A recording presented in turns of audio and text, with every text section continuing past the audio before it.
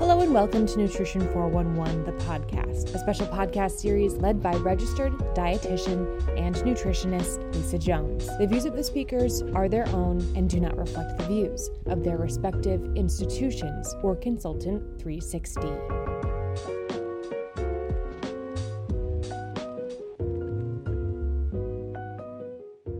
Hello and welcome to Nutrition 411, the podcast where we communicate the information that you need to know now about the science, psychology, and strategies behind the practice of dietetics. Today's podcast is part of a series of episodes on diabetes technology featuring a Q&A with Livleen Gill and Rachel Stahl Salzman. Welcome, Livleen and Rachel. Thanks so much for having us. I'm excited about this episode. I want to take a moment to introduce each of you first. So I will start with Livleen Gill.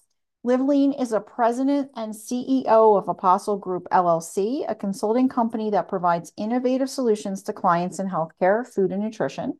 She's also the CEO of Wholesome Village Company in Rockville, Maryland. Previously, she was a private practice nutrition consultant for more than 20 years and food and nutrition services director and outpatient dietitian at healthcare centers in Maryland. She will serve as the Academy of Nutrition and Dietetics president in 2024 to 2025 year. Next, I want to introduce Rachel. Rachel is a registered dietitian and diabetes care and education specialist in the Division of Endocrinology, Diabetes, and Metabolism at Weill Cornell Medicine in New York City. Rachel is passionate about empowering individuals to make sustainable lifestyle changes and leverage diabetes technology and digital health to improve their health and quality of life. All right. Well, thank you both, Rachel and Livleen, for joining me for our discussion today on artificial intelligence. And it seems like this is a topic that everyone is discussing.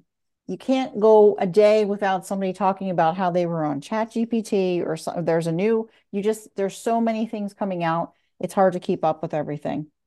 So my question is, how can AI be used to improve diabetes care and education? This is absolutely such an exciting field that we're continuing to see evolve and evolve. And so I think it has many different use cases that can be applied.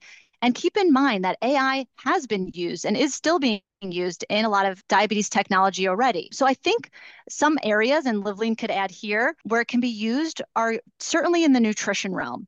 We could use it for meal planning support to help inform the people we care for how to eat healthfully, how to understand their meal plan if they have certain allergies or dietary restrictions. And we could use these large language models like ChatGPT to help us design it. And I'm sure it's only a matter of time, if they might already exist, like specific nutrition related ones that are able to pull the appropriate data sets to make it as accurate as possible. And I'm sure we'll talk about some of those concerns there. So I think the nutrition side can be really helpful and something that I use very often in helping with that. Another area that I've been following is AI in screening and diagnostics in diabetes, and specifically in the realm of AI being used to help detect eye issues. So there's been a lot of published research with AI and retinopathy in an AI system being able to actually identify a form of diabetic retinopathy in a person. And this has so many amazing implications because there's a shortage of eye doctors to review it. And this is helping in so much ways improve efficiencies. So those would be just two short examples. And we'll see where Livleen goes from here. Well, I think Rachel touched upon a whole lot. So from the nutrition side, absolutely the diet monitoring, the education piece of it, and how to use that how do we predict and personalize that for the individual. I think that would be where AI would be a big help. And as Rachel touched upon, it's still there.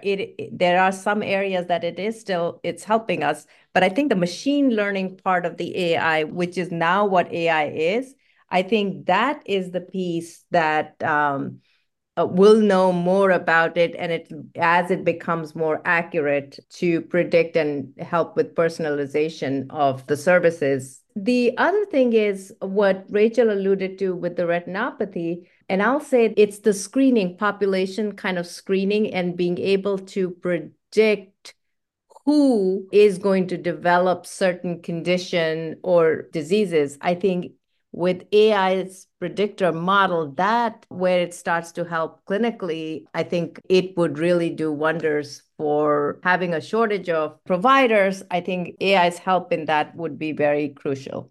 So those are my data points. And they're excellent. There's just so many advances. I'm curious, have you started to see in hospital settings, and I know in some companies they're doing this already, like in pharmaceutical industry, their information is proprietary. So they've created their own Gen AI that they're using, basically, that then you can kind of upload, like whether it's the PI for the drug or whatever they're working on, so that they're not putting, like, their employees have to sign off on a policy and then can't put it someplace else, like in the regular chat GPT. So have you noticed that in the hospital coming? Like any news about that you may know? That's interesting. Yeah, I think we need to be careful with data privacy. So I'm not surprised. And I think that that is definitely an area that we need to be careful with for sure. Yeah, I'm just curious. Like I'm thinking, like, if the pharma industry has started it, the hospitals are probably maybe working on it. I was just curious if, like, anybody's heard anything. But that's probably going to be next, right? Another benefit that I think could be really helpful and that we are starting to see to help with diabetes care and overall for registered dietitian efficiencies is my hope that AI is giving us the gift of time, right? I think that we're going to see AI helping with a lot of the administrative work. Maybe it could analyze a patient's intake form, providing us right at the time of the visit with some important key points to consider in our discussion. I think about how AI, when I look at a patient's food log on one app and their CGM data on another, and maybe their pump data, how could AI kind of put all those pieces together from all those different software and platforms into a way that can help summarize and guide me in helping support them to, like Livleen said, ultimately provide more personalized recommendations to help in their treatment plan. Yes, and I love what you said, the gift of time. And I do want to add on to it that it's the gift of time. It does save time. Let's talk a little bit about the challenges. So there are some challenges that need to be addressed before artificial intelligence can be fully integrated into diabetes care and education. So do you want to talk a little bit about what some of those challenges are? Let's start with Livleen for this one. Sure, Lisa. Rachel actually alluded to one of the biggest ones is regarding data privacy, that the data that is collected and what are the things that we put in place to make sure that that data for those individuals is one, private, HIPAA compliant. Then second thing is integration of AI into the clinical and digital workflows. Again, Rachel alluded to that. How does it take all of this and in different disparate forms that we are getting, how does it come together for us to be able to make sense and provide the care that we need to the patients? And the third one is legal challenges, medical malpractice. How are the legal challenges? How is that going to get incorporated into this? And what are the implications of that? So those are my three challenges that I see in incorporating AI into practice. Yeah, definitely. I agree with all three of them. But just as we've seen over the course of since AI rolled out, like just the advances in it, kind of like that example I was using within the pharma industry, I think that's how they're overcoming some of these challenges. But I think we're going to get there. It's just going to take time. So really great points. Thank you, Livleen. How about you, Rachel? What are your thoughts on some of these challenges? I love those three, Livleen. It's really important and for dietitians listening to understand those different challenges. And I have three more. So we've got 6 total to kind of add here. I think about in the ways that I've practiced using some of these large language models is this idea of hallucinations.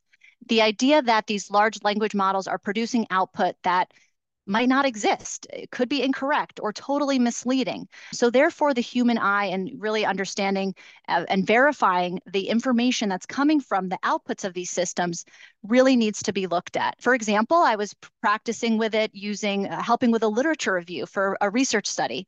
And I noticed that some of the information it provided, it even cited a research study that didn't exist, or at least, in all my searching, and I feel like I have pretty good search skills, I could not find the article where they cited some information from. So we definitely need to be careful of that. The second one is around data quality. So I think I mentioned earlier, right, that these AI systems are built on specific data sets. And so are these comprehensive? Are they diverse? We don't fully know. And therefore it could lead to incomplete or inaccurate data, which could then lead to a person maybe taking information that's flawed from the system. And then the third one is around the idea of biases, that these AI systems could have biases built in. And these biases could be from several different sources, one of which could be unconsciously.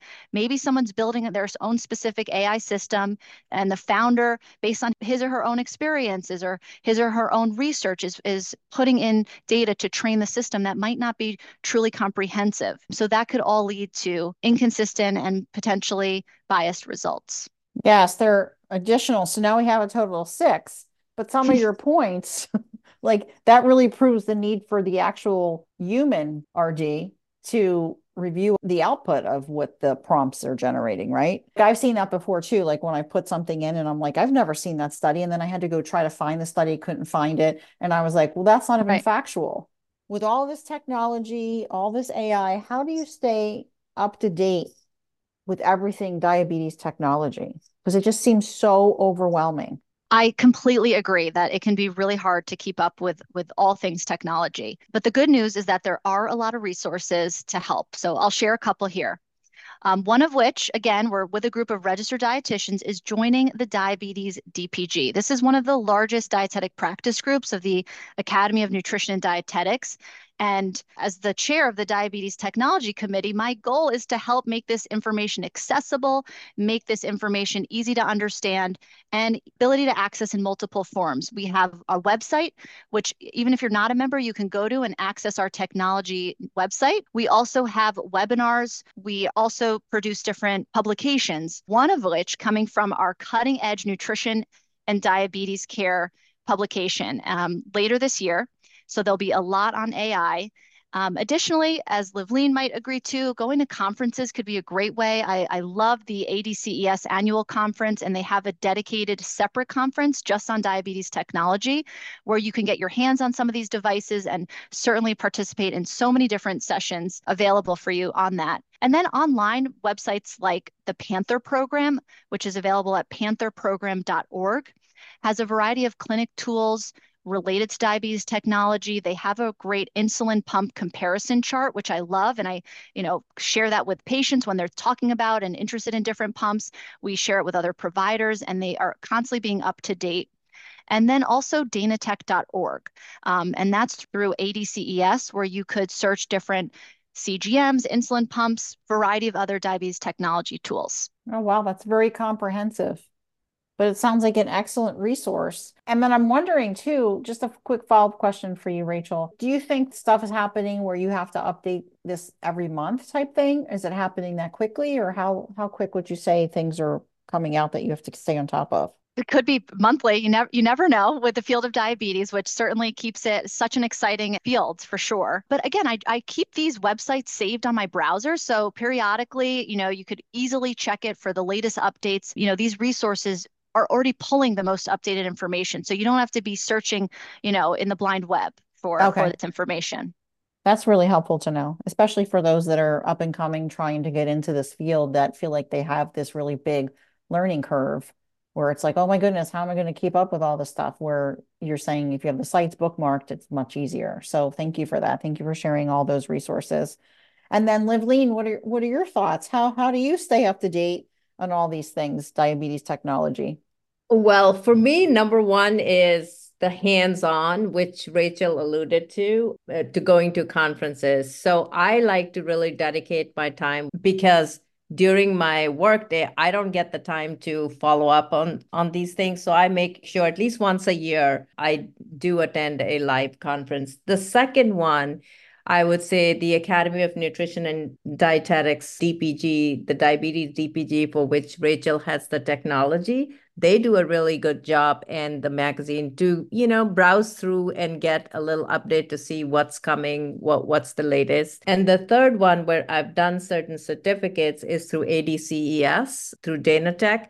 That's also a great place to do it. And then, some of the journals that I get and the different reps that come through. You also learn from them what's coming down the pike. Those have been mostly, for me, my way of learning about new technology. Thank you, Livleen. Thank you for sharing that. I think all those examples of how you're staying up to date are great for others to hear too. And what I've learned from both of you, and I think what my biggest takeaway is, you never stop learning, and there's always room to improve. And that's what all these resources are here to show us. That's what AI is teaching us. So thank you for sharing that. And I do want to ask you one final question, and that is, what is your biggest takeaway from our AI discussion today? I don't think we should be scared of AI, that it's going to take away our job. I think what Rachel said, it's a gift of time. It's going to improve efficiency. It's going to improve the care we provide and more personalized care. It's just like another way for us to improve the care that we deliver. Yes, I love that. And I also think of it kind of like it's the person sitting next to me, even though it's artificial intelligence, that's helping me. So it's like having another dietitian that's like helping work alongside of you. And what do you think, Rachel? Yeah, I completely agree. AI has huge implications across health and medicine, and it's really made us start to rethink and reimagine how we practice. So I encourage all the listeners to try it out, practice, read up about it, because it's here to stay.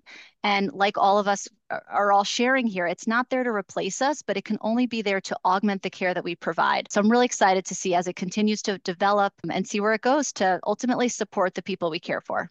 Yes. And that's the main goal, right? To support the people that we care for. So thank you. Thank you both. Thank you, Livleen and Rachel, for sharing your wisdom with us today on the subject of artificial intelligence and diabetes. Thank you. For more nutrition content, visit consultant360.com.